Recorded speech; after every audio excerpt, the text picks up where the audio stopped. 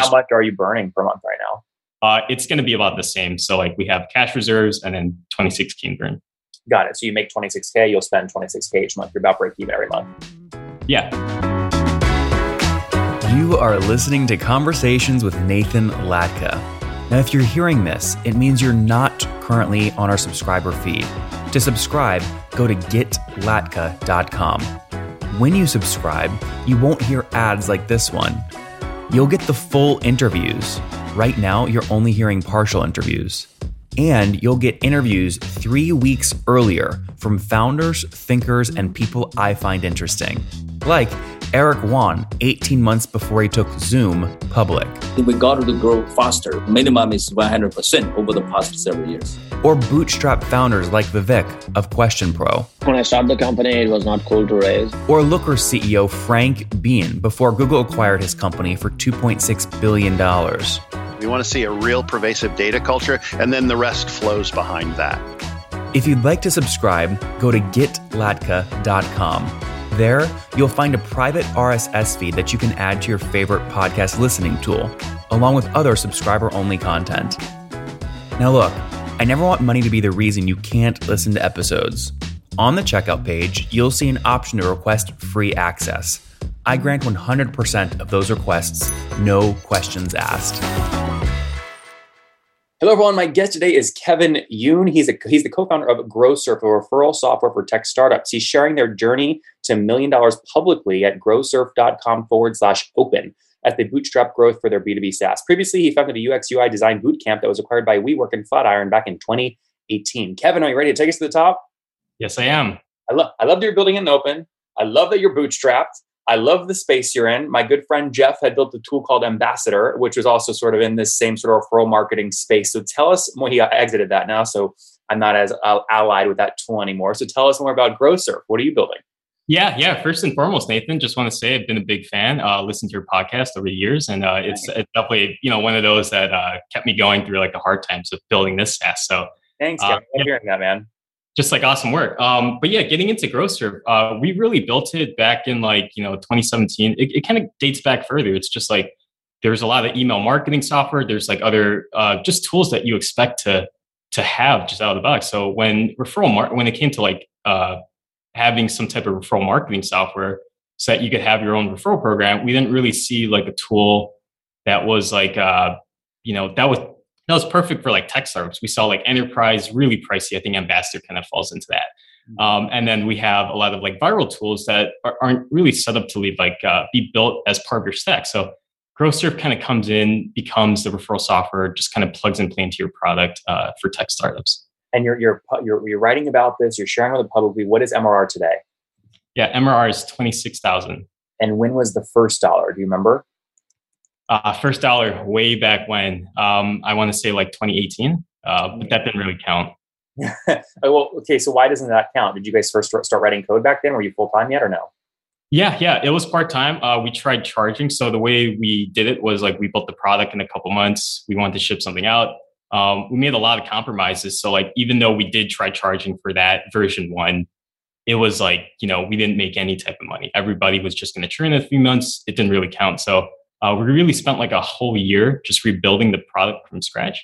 And I guess you could say like a little over 2 years ago, we kind of made our first real customers with our new product. Now, how many co-founders do you guys have? It's me and Derek as the co-founders. Oh, so there's just 2. Okay, got it. That's always a tough conversation, right? How did you guys decide to come together? Did you just say 50-50 or did you make it more even somehow? Yeah. So the way that works is basically it's like whoever goes full time, right? So it was 50-50 at the start. We're just trying to make this work. When we started from the ground up for version 2, that's when, we had the conversation like, hey, how do we want to do this?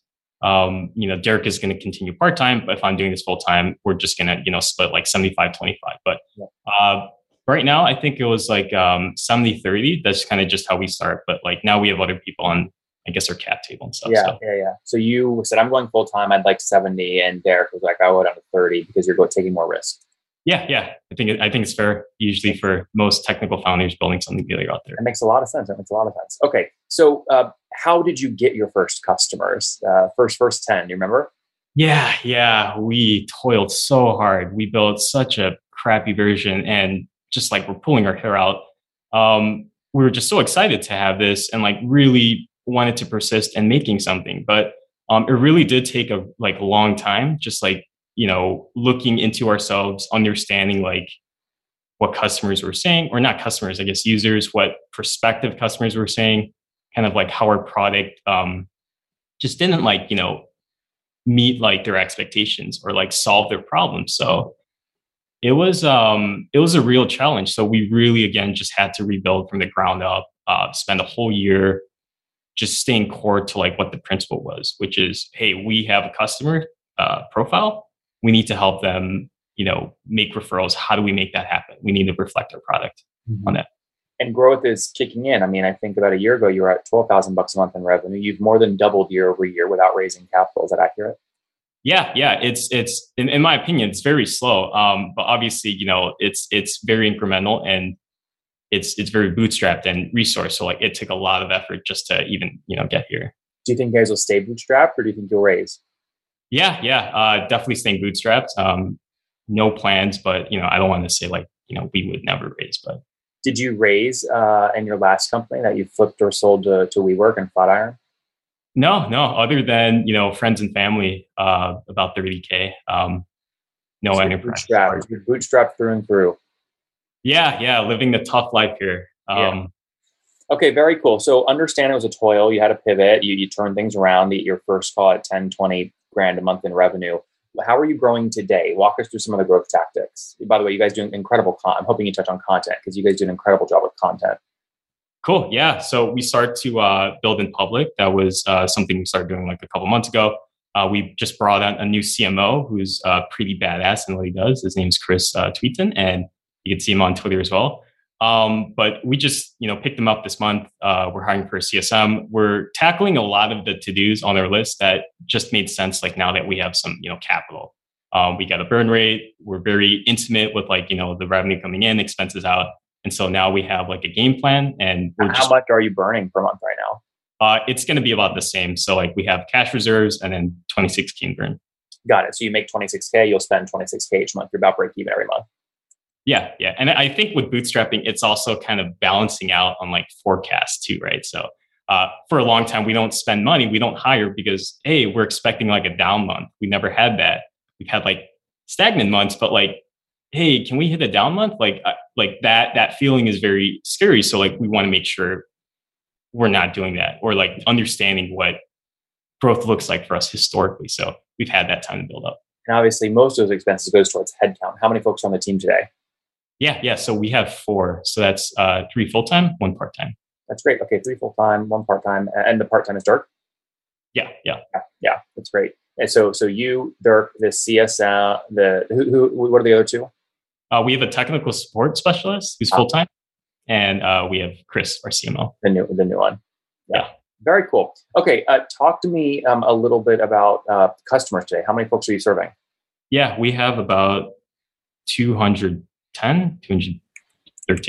213. And what are they paying on average per month to use the tech? Yeah, ARPU is about 120.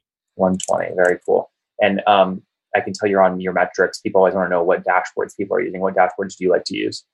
We use Profitwell. Nice. Very good. Like Patrick, love what they've built. Okay. So 213 customers, $120 ARPU. Now, this price point is an interesting one because many people would argue once you get above like 50, 60, $80 a month in terms of the paywall on the website, you have to put touch on the sale because it gets big enough where they want to talk to a human. Have you been able to drive no touch sales at $120 a month pretty easily? That is literally like, that is the struggle. Kind of as like a small bootstrap team. Everybody wants to talk to you. Everybody wants to have a phone call. Even at our price point, we have people blast us on Twitter, kind of reach out saying like, hey, and then like at the end of the day, so I've spent a lot of time just talking to like different people, just like what's the minimum number we're having like say like a dedicated CSM or kind of Salesforce makes sense where you're having calls. And that's like 700. And so we're nowhere near that. Our LTV is so low, like it doesn't make sense, but that's our unique problem. And that's what we're, constantly working on improving. So will you move hard one way? Will you either go and decrease your price point, open up top of funnel, but say no touch, or will you quadruple your price point and go more enterprise or try and just keep going down this middle imbalance?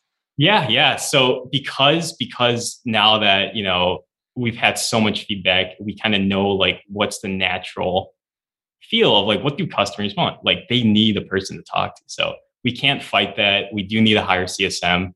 In the future, I do foresee, a price increase just because, we're still not at market. In order for us to just be like a sustaining business, things have to make sense. So pricing does come into play. Yep. And now once you sign these folks up, are they sticky? What does churn look like today? Yeah. Churn is definitely something I'm not, satisfied at all with. So it's around 8%, 8 to 9% on average. Per month, per year. That's just like, I think the last 6 months average. But averaged out like per month or over the last 6 months, 8% of churn. Oh, right. So like every single month will be like a different number, but averaged out. Got it. So we could take sort of 8% times 12 to get your annual churn. Yeah. Okay, yeah. So obviously, it's high, right? So you're doing some interesting things on your pricing page, right? You're pricing right now against number of participants. Is that the right utility value to upsell against?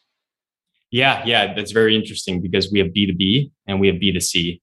I would say the B2B customers definitely get like a higher return on their investment just because it's such a low price point. They're not having tens of thousands of users. They have like a couple hundred they need referrals for. So definitely something we're still working on. But as far as our model goes, it does kind of make the most sense. But we're still, testing things out. Yeah, it's a mature, in my opinion, for your revenue, it's a super mature pricing page because you've set yourself up to upsell against all three axes: number of team members, right? So team-based, seat-based upselling. You have feature-based upselling beautifully built in. And you have many utility values built in where you're sort of betting that, hey, people are willing to pay more for more campaigns or pay more for more participants, and you price against those as well. So are you seeing natural expansion happen? Will someone sign up on $90 a month and they'll upgrade themselves to $190 a month?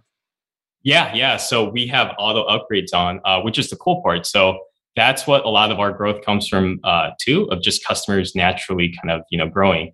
That being said, the churn does come from customers who don't get the results that they need.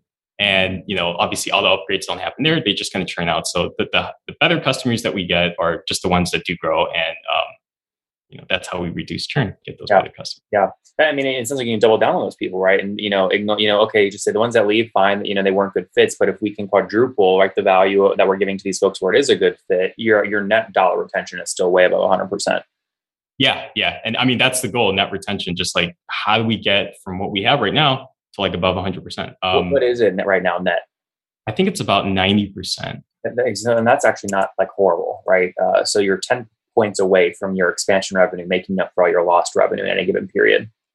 Yeah, not bad at all. Great. Very cool. Talk to me a little bit about the space in general, right? So it's a super fragmented space, in my opinion. Why are people choosing GrowServe over some competitors? Yeah, that's a great question. So we really did set out to kind of build something that kind of scratched our own itch, build referral software that plugs and plays seamlessly into your product. If you're going to build something today, you shouldn't build it yourself, just use a service. So when we kind of went back to that in like the realignment with version 2, that's just something that like really helped. So as far as customers goes, having that product that is just like, it checks all their boxes. And so that's essentially what we ended up building. I think a lot of the other referral software out there had kind of different design flows, weren't really set up for like tech startups. And so that's where our product really shined. Yeah, very cool. Kevin, on that note, let's wrap up here with the famous 5. Number 1, favorite book. The Halo Effect by Paul Rosenzweig. Number 2, is there a CEO you're following or studying? Yeah, Paul from Copy.ai. He's big on Twitter. Paul Yakub. Number 3, what's your favorite online tool for building grow? For building grow? GrowServe, yeah. It's probably, I had this a couple of days ago. I'll say email right now, just because, we try to keep things async. Number 4, how many hours of sleep do you get every night? About 6 to 7. Okay. And what's your situation, Kevin? Married, single, kids? Single. Okay. And how are you? How am I? How old are you? Oh, 29. 29. Last question. What's something you wish you knew when you were 20? Just things take time. Nothing is easy. Guys, there you have it. Growsurf.com playing in the referral marketing space. They've got over 213 customers paying on average $120 a month, broke $26,000 in MRR, up over 100% year over year from $12,000 a month just a year ago. They have natural upgrades happening even at this early stage, great expansion revenue, but they are trying to figure out ways to control churn. Nice thing is their SWAT team of 4, small, nimble, and quick, growing nicely. Kevin, thanks for taking us to the top. Thanks, Nathan.